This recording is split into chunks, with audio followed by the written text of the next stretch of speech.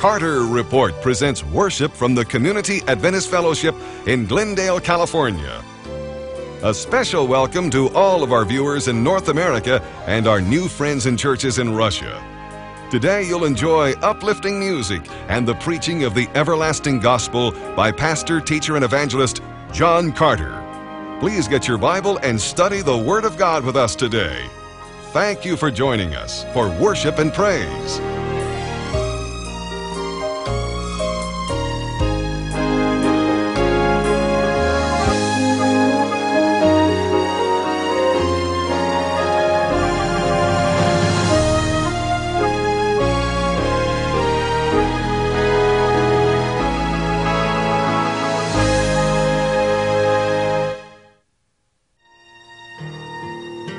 Shepherds gaze in wonder while angel voices sing. This night of nights has come and brought the world the long-awaited King. The earth filled with gladness, and yet the heavens weep, for heaven's eyes can see He was born to die for me.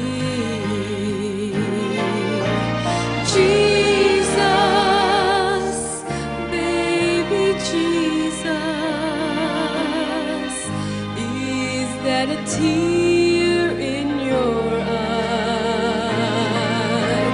Jesus, sweet baby Jesus, you must know you were born to die.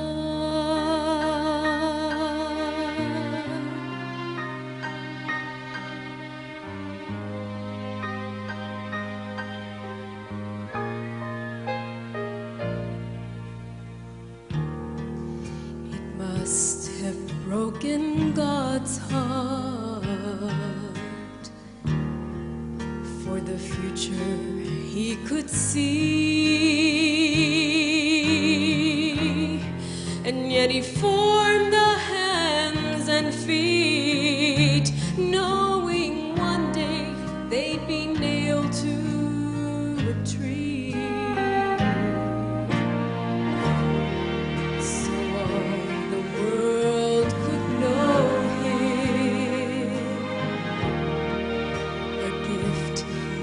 From above, for God so loved the world that He gave His only Son. Jesus,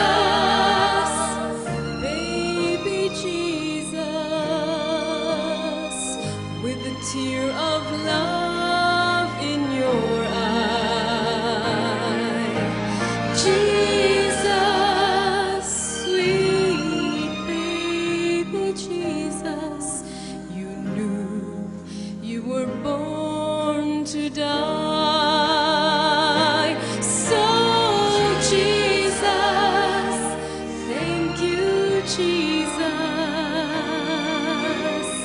for your gift of eternal life.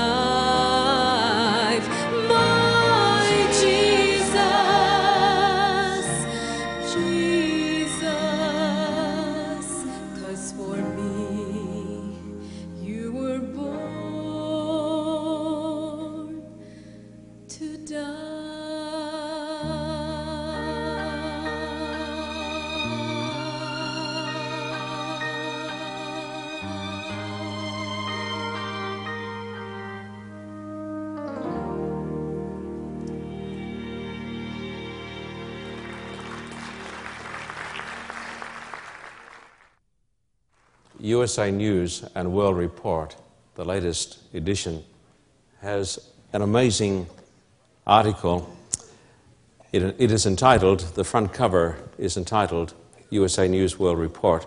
This is December 19, Waiting for the Messiah.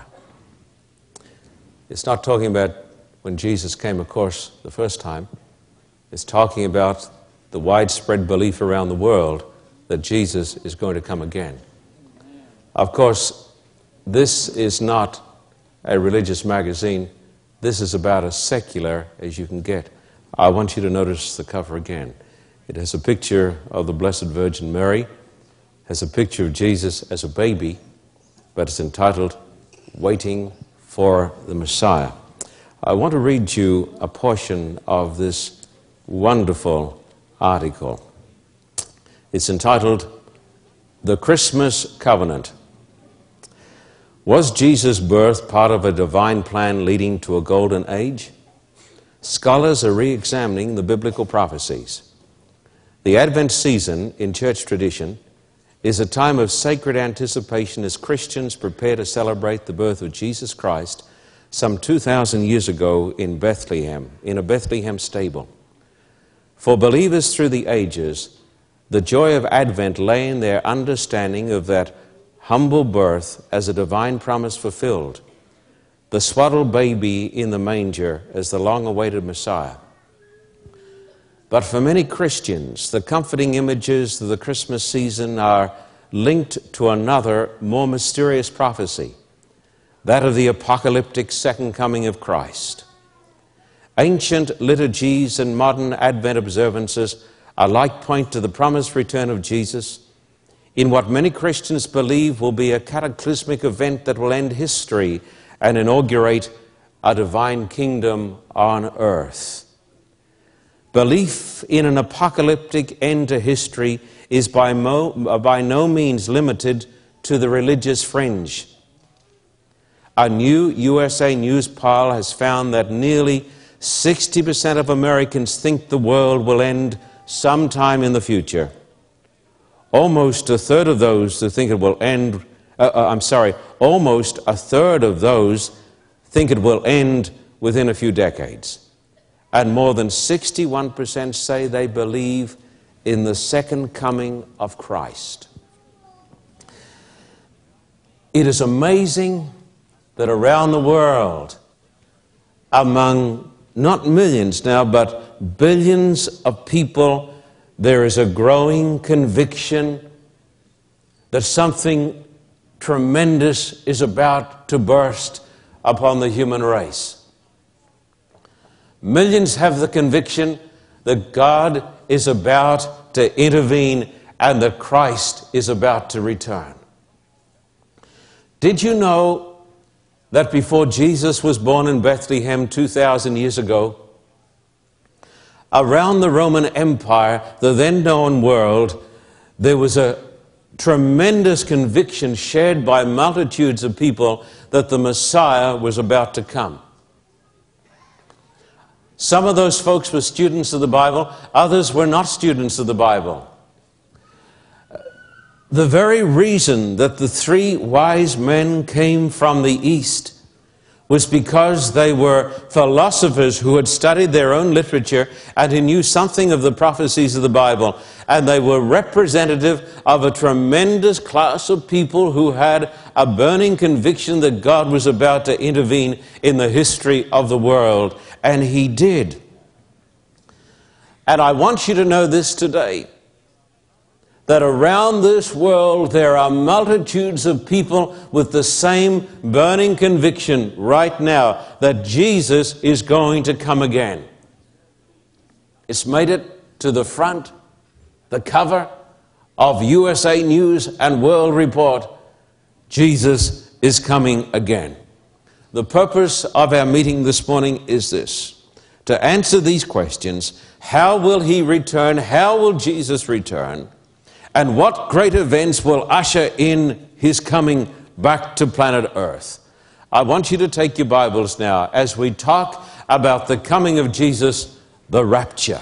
1 Thessalonians chapter 4 and verse 16 and 17, and there are Bibles in the pews. 1 Thessalonians chapter 4 and verse 16 and 17, it is page 837 in the Bible. And today we're using the New International Version, which is readable, accurate. It is the Word of God, and you'll be blessed. 1 Thessalonians chapter 4 and verse 16 and 17. This is the verse that my beloved friends who are dispensationalists use to prove the rapture or the secret coming of Jesus to catch up his saints. Verse 16, for the Lord himself will come down from heaven with a loud command, with the voice of the archangel, and with the trumpet call of God. And the dead in Christ will rise first. After that, we who are still alive and are left will be caught up. This is the expression from which comes the word, the rapture. We will be caught up together with them in the clouds to meet the Lord in the air. And so we will be with the Lord forever. The Bible says that when Jesus comes back, the saints of God are going to be caught up, and the saints of God are going to be raptured. Therefore, I believe in the biblical concept of the rapture. But I do not believe in the secret rapture. What is the doctrine of the secret rapture, and what does it teach? Let me illustrate. Perhaps you're driving along the Ventura Freeway, one of the busiest freeways in the world. And all of a sudden, you see cars careering off the freeway. And cars are crashing because the drivers, or at least some of the drivers, have been raptured. They've been caught up and taken home to be with Christ in glory. This idea is believed today possibly by the majority of Christians in North America. It is taught by some of the most wonderful Christians who call themselves dispensationalists. And so it is believed that Jesus comes in secret, and the saints of God are mysteriously and secretly raptured home to glory. You can imagine a great church service. Maybe it occurs on a Sabbath morning, or maybe a Sunday morning, I don't know. And the preacher is preaching, and he's preaching a strong sermon, and all of a sudden people in the church just disappear. But the preacher preaches on.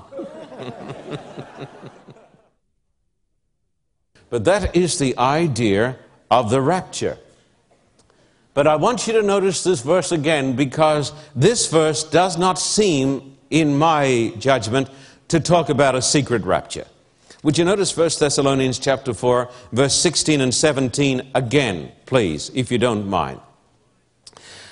The Bible says, for the Lord himself will come down from heaven with a what?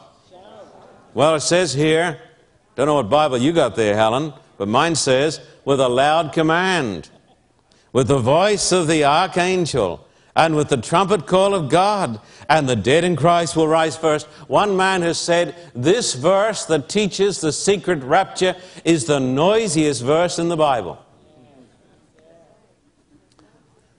Now, you know, I just may be a little dumb, but I would find it pretty hard to find the secret rapture in that text. The Lord himself comes back. He comes back with a shout, with the voice of the archangel, and there are the trumpets of God playing. And more than this, the cemeteries become the scene of intense activities. Cemeteries everywhere explode because people get up out of the graves, and they're not walking around, they're caught up. I would suggest that if this text teaches anything, it tells us that when Jesus comes back and when the rapture occurs, every person on the face of the earth is going to know about it. Therefore, I cannot believe in the doctrine that is taught by some of the best Christians that is called the secret rapture or the doctrine of dispensationalism. Now, let me come to the blackboard and give you just a summary of the idea of the rapture that is taught by some of the great scholars in the world. One of the greatest scholars lived in the last century, and his name was Scofield, and he really became the father of dispensationalism. Now, dispensationalism is a new idea. It was never believed by the Protestant reformers. It was never believed by the early Christians. It has never been believed by the universal church. It is a new idea. And as I told the people on Tuesday night, if it is true, it is rarely new. And if it is new, it is rarely true. Now you say to me, but this Sabbath-keeping business is a very new idea. If it is new, it is rarely true. If it is true, it is rarely new. And you say, this Sabbath-keeping business is a very new thing. No, it is not. It is as old as the world. But the doctrine of the secret rapture is new. Therefore, I do not think, on the whole, it could be true. Now, when I talk about these people who believe in the rapture, do not think for one moment that I'm talking about them per se. I'm talking about their ideas, because some of the finest Christians in the world are dispensationalists. So we're not here today to criticize dispensationalists, but we are here today to say, what does the Bible teach about this idea? So let me come over here to the blackboard, and let me give you just a tiny summary of the ideas as held by dispensationalists. Every person here in this great church knows about the doctrine of the 70 weeks. You all know about it, don't you? Daniel 9 talks about the 70 weeks. God said in Daniel 9, verse 24 and 25, 70 weeks are determined upon your people, upon the Jews, to finish the transgression, to make an end to sin, to bring an everlasting righteousness, to seal up the vision and prophecy, and to anoint the most holy. The 70 weeks is divided into a number of sections. You have 7 weeks, then 62 weeks, and then you have the last week. And so you have the 483 years, and the Bible says, from the going forth of the decree to restore and to build Jerusalem until the coming of the Messiah, the Prince, there will be 483 days, or 483 years. And we believe that this time period started in 457, and that Jesus came as the Messiah in 27 AD. And so you have the 70 weeks, and it's divided up into 7 weeks and 62 weeks. And then you have the coming of the Messiah. And what dispensationalists do, God bless them, is that they take this and they say this refers to what happened when Jesus came, but then you have the Christian era of some 2,000 years, and the last week is taken from the 70 weeks, and it is brought over here to the very last days. And so you have the 69 weeks back here in the days of Jesus, and you have the last week, or 7 years, that occur right at the very end of time. I find this very, very hard to believe, because there is nothing in the Bible that says that the last week should be separated from the 69 weeks. The Bible says 70 weeks. 70 weeks. And therefore, I believe that we ought to put the 70 weeks together. But dispensationalists say, no, you've got the 69 weeks back here, and because this refers to the Jews, the Christian era can't be taken into our calculations, and the last week is when everything is really going to occur. Now, when I talk about the views of dispensationalists, I should point this out to you. The views of dispensationalists somewhat vary. And therefore, when I mention people like Hal Lindsey and so forth, whom I appreciate as wonderful Christians, I need you to know that not every dispensationalist believes the same. So I'm trying to give you a summary of the main beliefs of the most influential dispensationalists. And Hal Lindsey's book, The Late Great Planet Earth, which is fully dispensationalism, is the biggest selling book ever in North America outside the Bible. It has influenced Christians more than anybody else, and therefore, as far as this truth is concerned, I stand very much as a minority. And so here they have the 69 weeks, and then they have the last week, and somewhere here, many say right here, the rapture takes place. And so the rapture takes place, it is a secret thing, and all of a sudden, the good people and the saints are gone home to heaven, and the rest are left upon this earth. Then comes the Antichrist, and he rules for 1,260 days. The Antichrist certainly is not a person who fulfilled the prophecies in the Dark Ages. This, you see, is not historicism. But the Antichrist is a person still to come right down to the very end of time. And the Antichrist comes and he rules for 3.5 years. Now, when it says in Daniel 9 that he rules for 3.5 years and he does this work, we believe that it's talking about Jesus in his ministry for the 3.5 years. They say, no, it's not talking about Christ, it's talking about Antichrist. And so it's the Antichrist right down at the end of time. And he makes a covenant with the Jews, the people of God. And after 3.5 years, he brings to an end the sacrifice and the oblation. We believe that refers to the cross. They say, no, this doesn't refer to the cross. This refers to the Jewish sacrifices being stopped in the Jewish temple. And therefore, these dearly beloved brethren in Christ believe that the Jewish temple is going to be rebuilt. That is why all eyes are on Israel. Because the most important thing that's happening in the world today is not the preaching of the gospel, it is what's happening in Israel.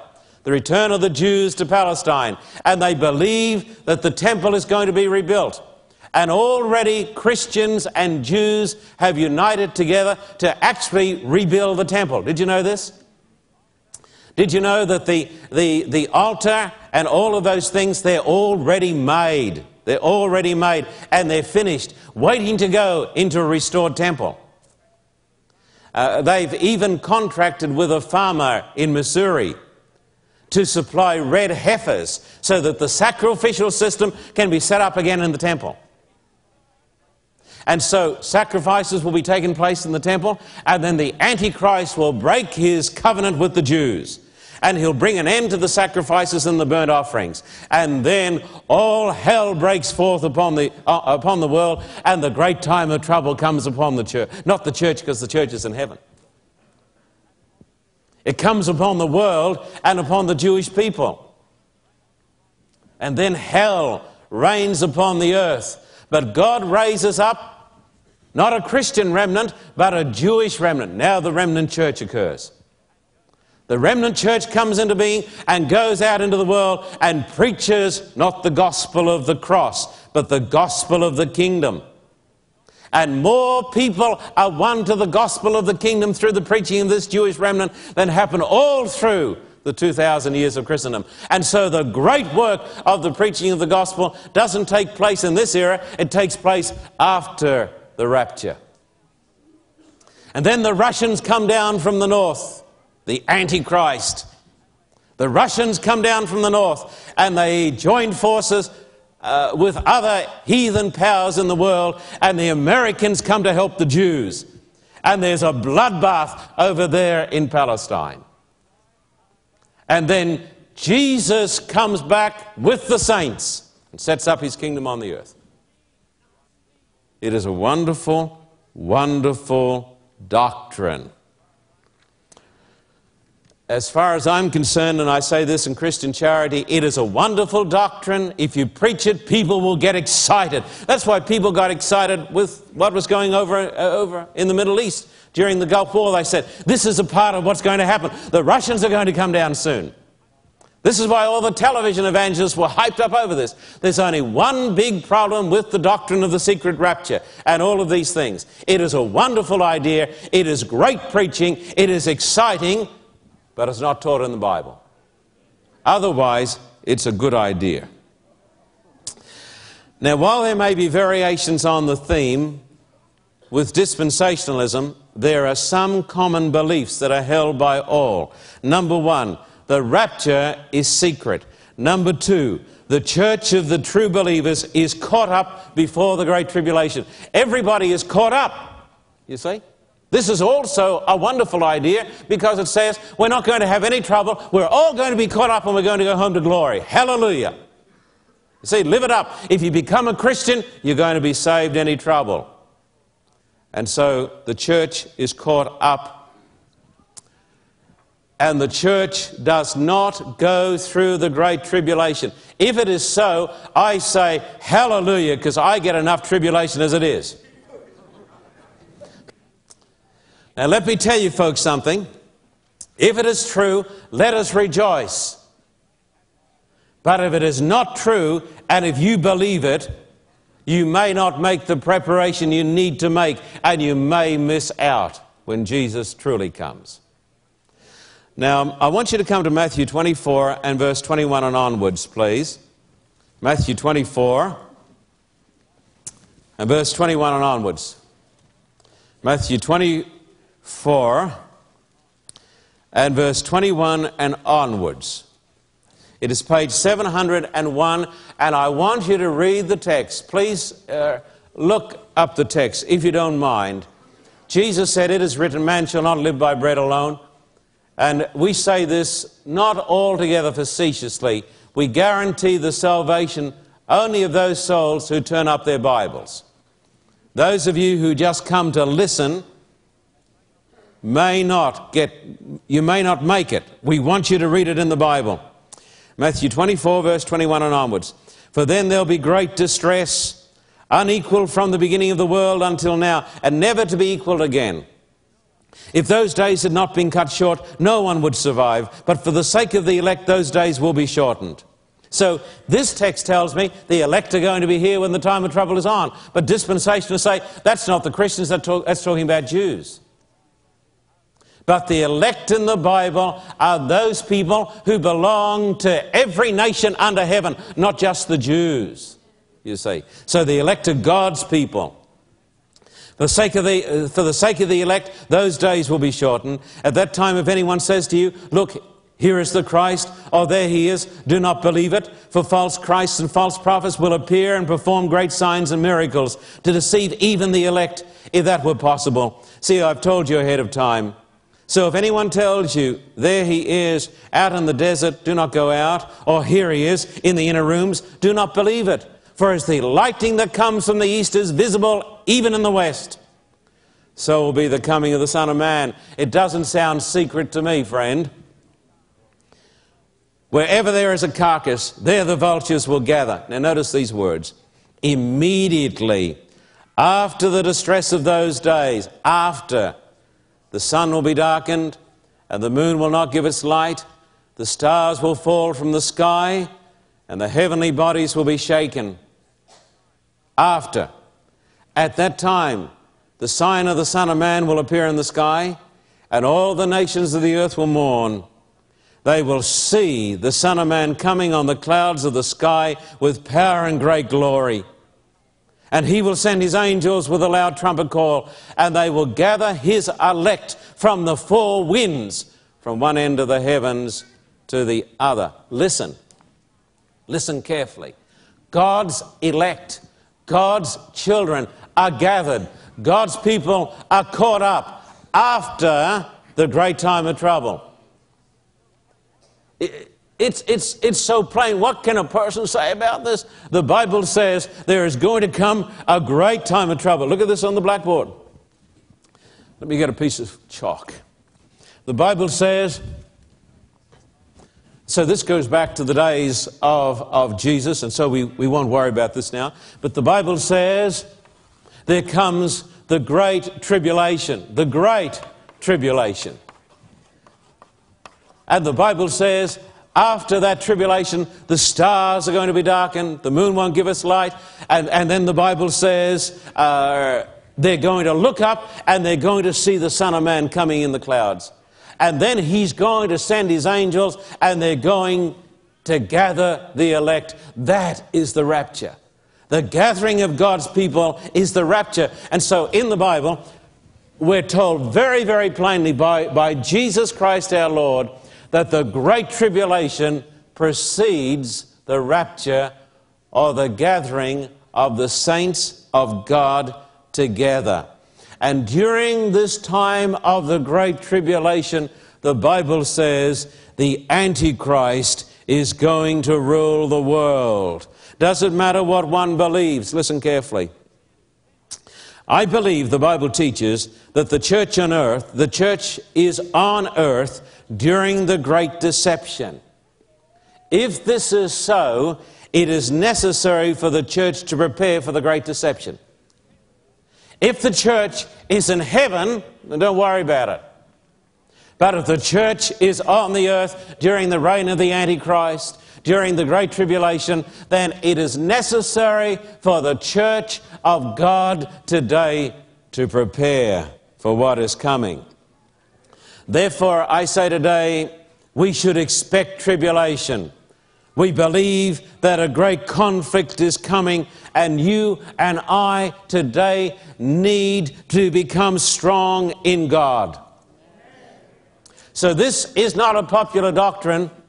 Become a Christian and God will bless you and you'll become tremendously wealthy.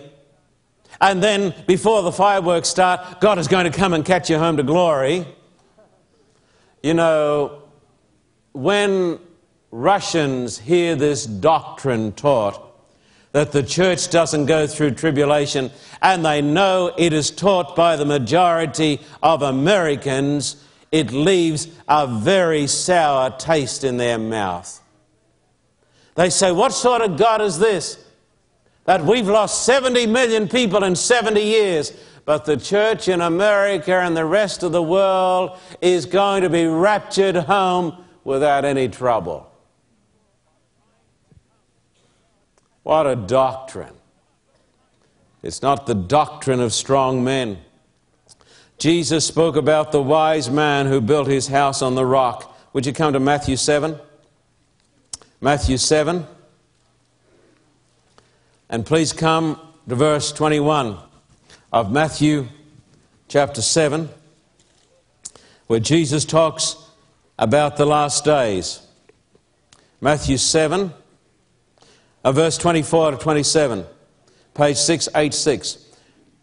Therefore, everyone who hears these words of mine and puts them into practice is like a wise man who's built his house on the rock.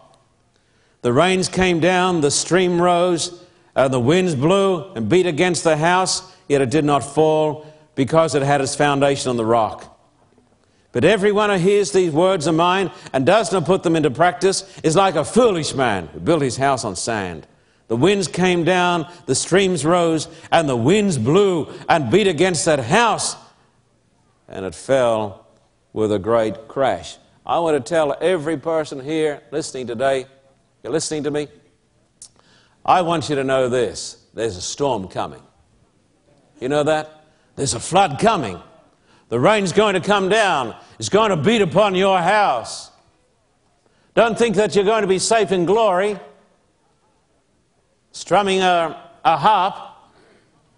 Don't think you're just going to be raptured home. No, the Bible says there's a storm coming. Your house is going to be rattled. The rain's going to come. The storm's going to come. The wind's going to blow. And if your house is built on the sand, it's going to go. I say, build your house on the rock. Build your house on the Lord Jesus Christ. Read the Bible. Study the Bible. Get ready for the great time of trouble that is coming. Why do you think I pour out my heart to you and say to you, read the Bible? I say to every person I baptize, some listen and some do not listen. Because of the perversity of human nature, we always think we can do better on our own. I say to every person I baptize, to every person to whom I preach the word, I say, read the Bible. Read it every day. Get your Bible out. Read the Word. Pray. Jesus said, it is written. Cut down on the trashy television. 90% of it is garbage. 90% of it is garbage, and that's being kind. Most of the movies that come out, garbage, filth, garbage. Most of the people who put out the movies have got minds that are perverted. Not all of them, most of them. You know it's true. The book Hollywood Against America, every person ought to believe it. Americans and people in the Western world are being brainwashed by the most insidious teachings. And some of us today can go and look at movies that 10, 20 years ago you would have called pornographic. And the church would have disfellowshipped you if you'd gone to those things. But today, we don't care. On the whole, we don't care. I want to tell you there's a storm coming, and we're not going to be raptured home before it comes. And you and I better get ready. And we need to build our house on the rock, on the Lord Jesus Christ, and on His words. That's the difference. That's the difference. How will Jesus return? How is he going to return? Oh, this is a good subject. Come to Revelation chapter 1 and verse 7 for a start. Revelation chapter 1 and verse 7. It tells us how Jesus is going to return. Revelation chapter 1 and it's verse 7 in the Bible. Revelation, the last book in the Bible. Look, he is coming with clouds. Every eye will see him, even those who pierced him. And all the peoples of the earth will mourn because of him. Even so, amen. The Bible said he's coming with the clouds, and every person on the face of the earth is going to see him. My friend, the coming of Jesus is not going to be a secret, mysterious event. It is going to be the most glorious and the most visible event in the history of the world. We're going to see him. As Jesus ascended after his crucifixion, the angels stood there and they said, "You men of Galilee, why are you gazing up into heaven? This same Jesus who was taken up from you into heaven will so come in like manner as you've seen him go into heaven." How did he go? Did he go as a spirit? He went away as a man who could eat fish. Jesus said, "Handle me and see. A spirit doesn't have flesh and bones like you see that I have." He didn't go up as a spirit. He's not coming back as a spirit. He's going to come back this same Jesus. And the Bible says, when the Son of Man shall sit on his glorious throne. And the Bible said, with all the holy angels. When Jesus comes back, he's coming back not gentle Jesus, meek and mild, but as King of kings and Lord of lords in tremendous glory. Don't tell me it's going to be a secret thing. Oh, these people say, but he comes back after here. So you've got this coming and you got this coming, and 7 years or so apart. The Bible nowhere splits up the second coming of Jesus. He's coming back in glory. Every person is going to see him when he comes. He's coming back personally, visibly, literally, gloriously, with the angels in the clouds of heaven. And before he comes, there's coming a time of trouble. So build your house on the truth. You know why I get a little, what should I say? I'm trying to make it sound nice for myself. I was going to say impatient, but I would never get impatient. Exasperated. My mother said to me time after time, "John, take the text, thou hast need of patience." I said, well, I should, I guess, because I am your son. Listen. Just listen to this. We live in the valley of the blind. I preached a sermon on this. Do not think that Christianity as it exists in this part of the world is normative Christianity. Most of it is a sham. And most people who profess to be followers of Christ are shams. It's the truth.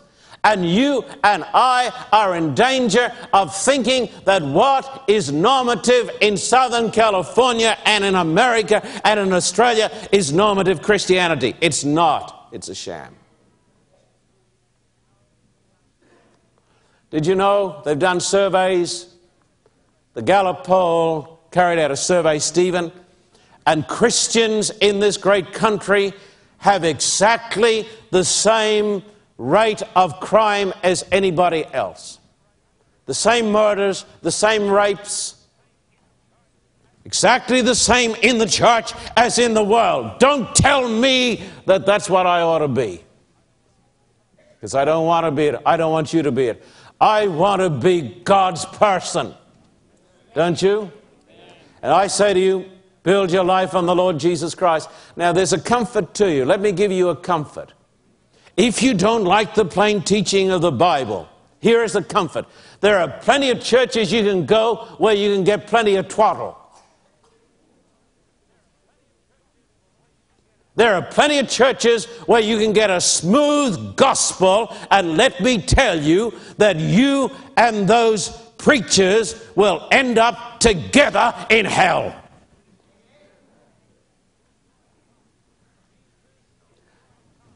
Jesus is going to come. He's going to raise the dead. But before the church is resurrected, there is a time of trouble coming for the church. And Jesus said the wind is going to come, and the rain is going to come, and the lightning is going to flash, and there's going to be an earthquake thrown in too. And Jesus said, the people who build upon the rock are going to be okay. What are the last great events? Well, this is enough for 8 sermons. Let me give it to you in a few minutes. Number 1, the preaching of the gospel. Matthew 24, verses 9 and onwards. Matthew 24, verses 9 and onwards. Matthew 24, verse 9 and onwards. Then he'll be handed over to be persecuted and put to death. You'll be hated by all nations because of me. At that time, many will turn away from the faith and will betray and hate each other. Many false prophets will appear and deceive many people. Because of the increase of wickedness, the love of most will grow cold. But he who stands firm to the end will be saved. And this gospel of the kingdom will be preached in the whole world as a testimony to all nations. And then the end will come. It's preached before Jesus comes.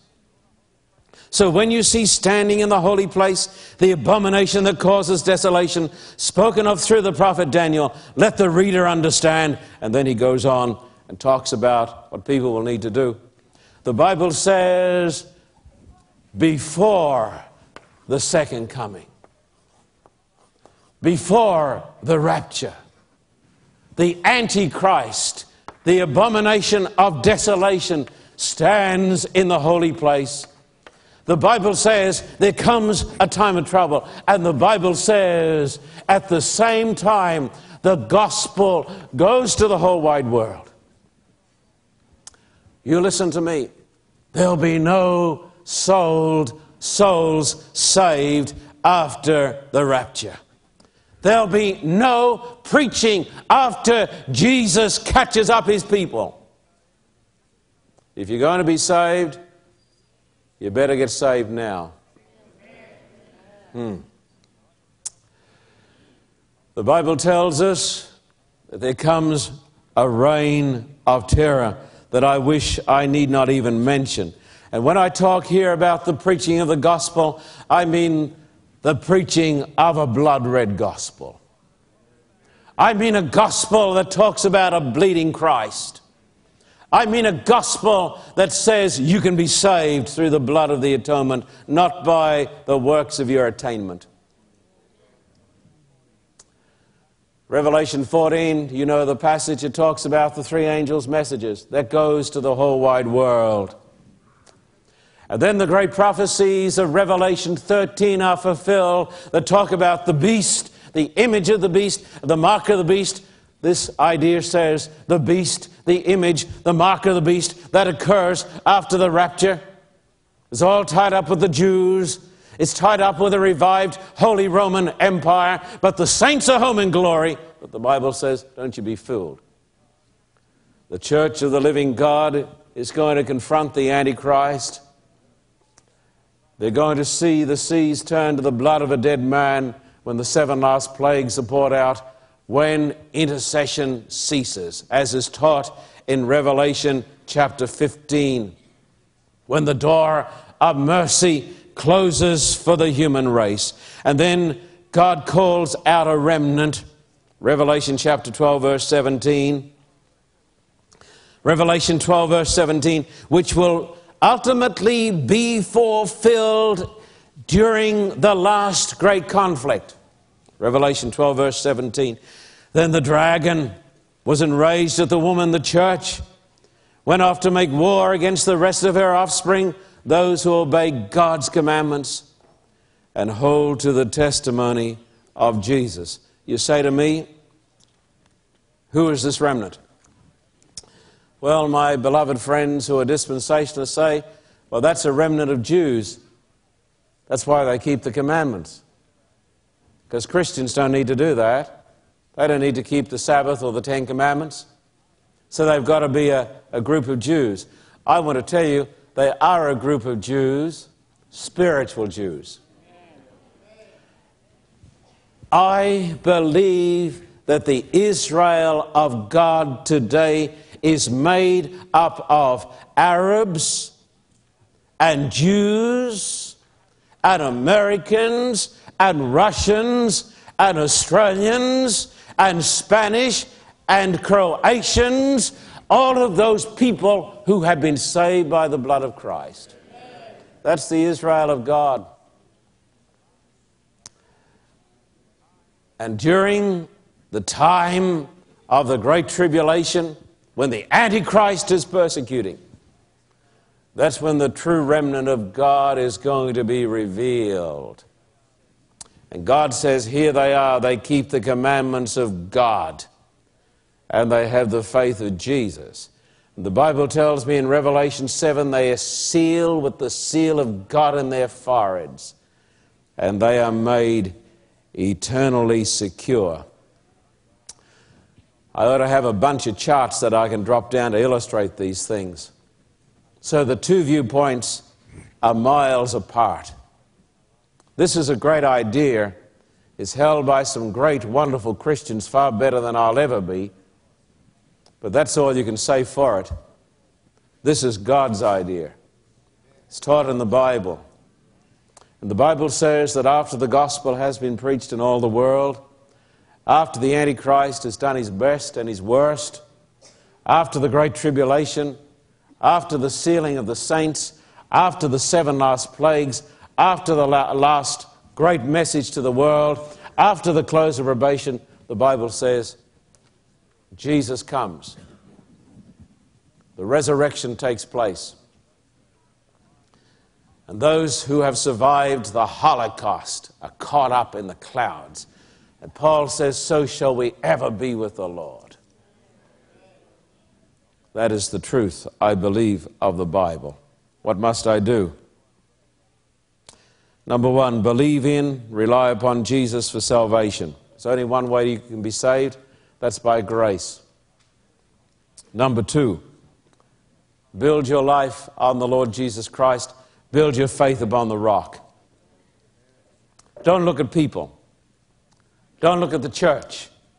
The church is faulty because it's made up of faulty people like you and me. But look to Christ. Build your faith upon the Word of God. A person whom we value greatly wrote these words: only those who fortified their minds with the truths of God's Word will stand through the last great conflict. I call you today, whether you like it or not,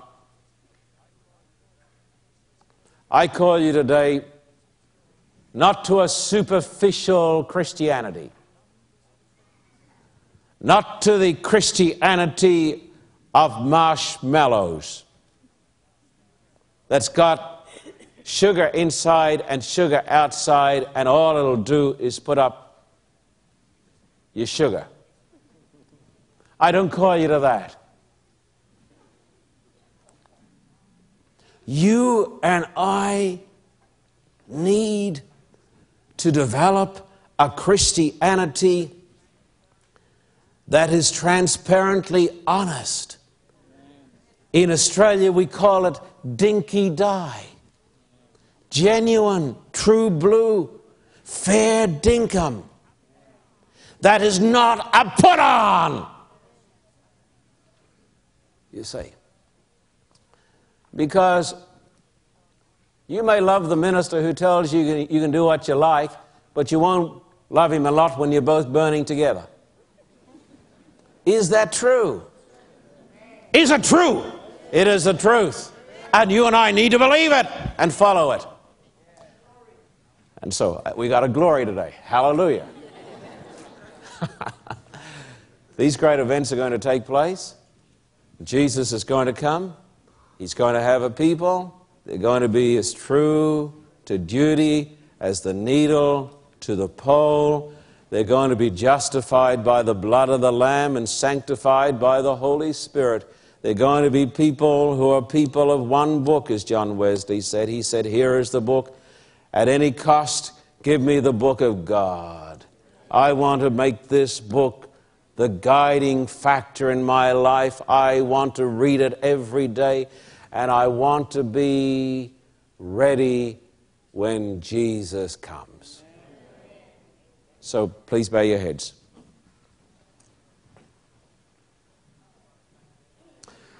We want to thank you, God, that your word is true, it is clear, it is simple, it is plain. It shows us what we ought to do.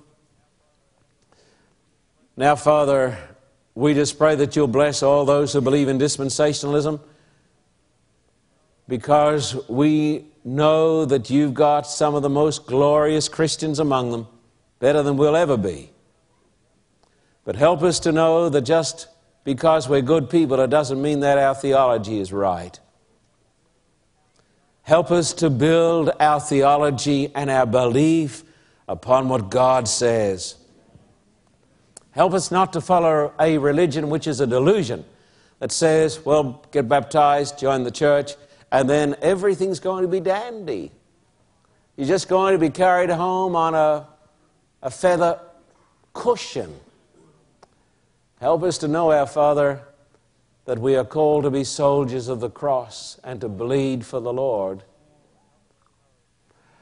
And help us to know that a storm is coming. The wind is going to come. Rain is going to come. The lightning is going to flash across the sky. The earth is going to quake. And only those who built their faith upon the words of Christ will stand in that day. While those who built upon the sand of human philosophy and ingenuity and conniving and church politicking will be swept away. Our Father, today we come to you as a congregation and we tell you this: we accept you as our Savior. We ask you to come into our hearts and forgive us for our sins. None of us, Lord, are worthy of your mercy.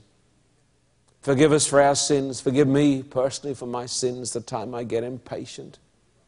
Wash me in the blood of Christ. Cleanse me from all iniquity. Search me and see if there is any wicked way in me, and lead me in the way everlasting. Bless the congregation, that this congregation will be a congregation that loves you and follows you and obeys your word, and at last is raptured, caught up to be with Christ in glory. Bless every person here today. Hear our prayer. For Jesus' sake, amen.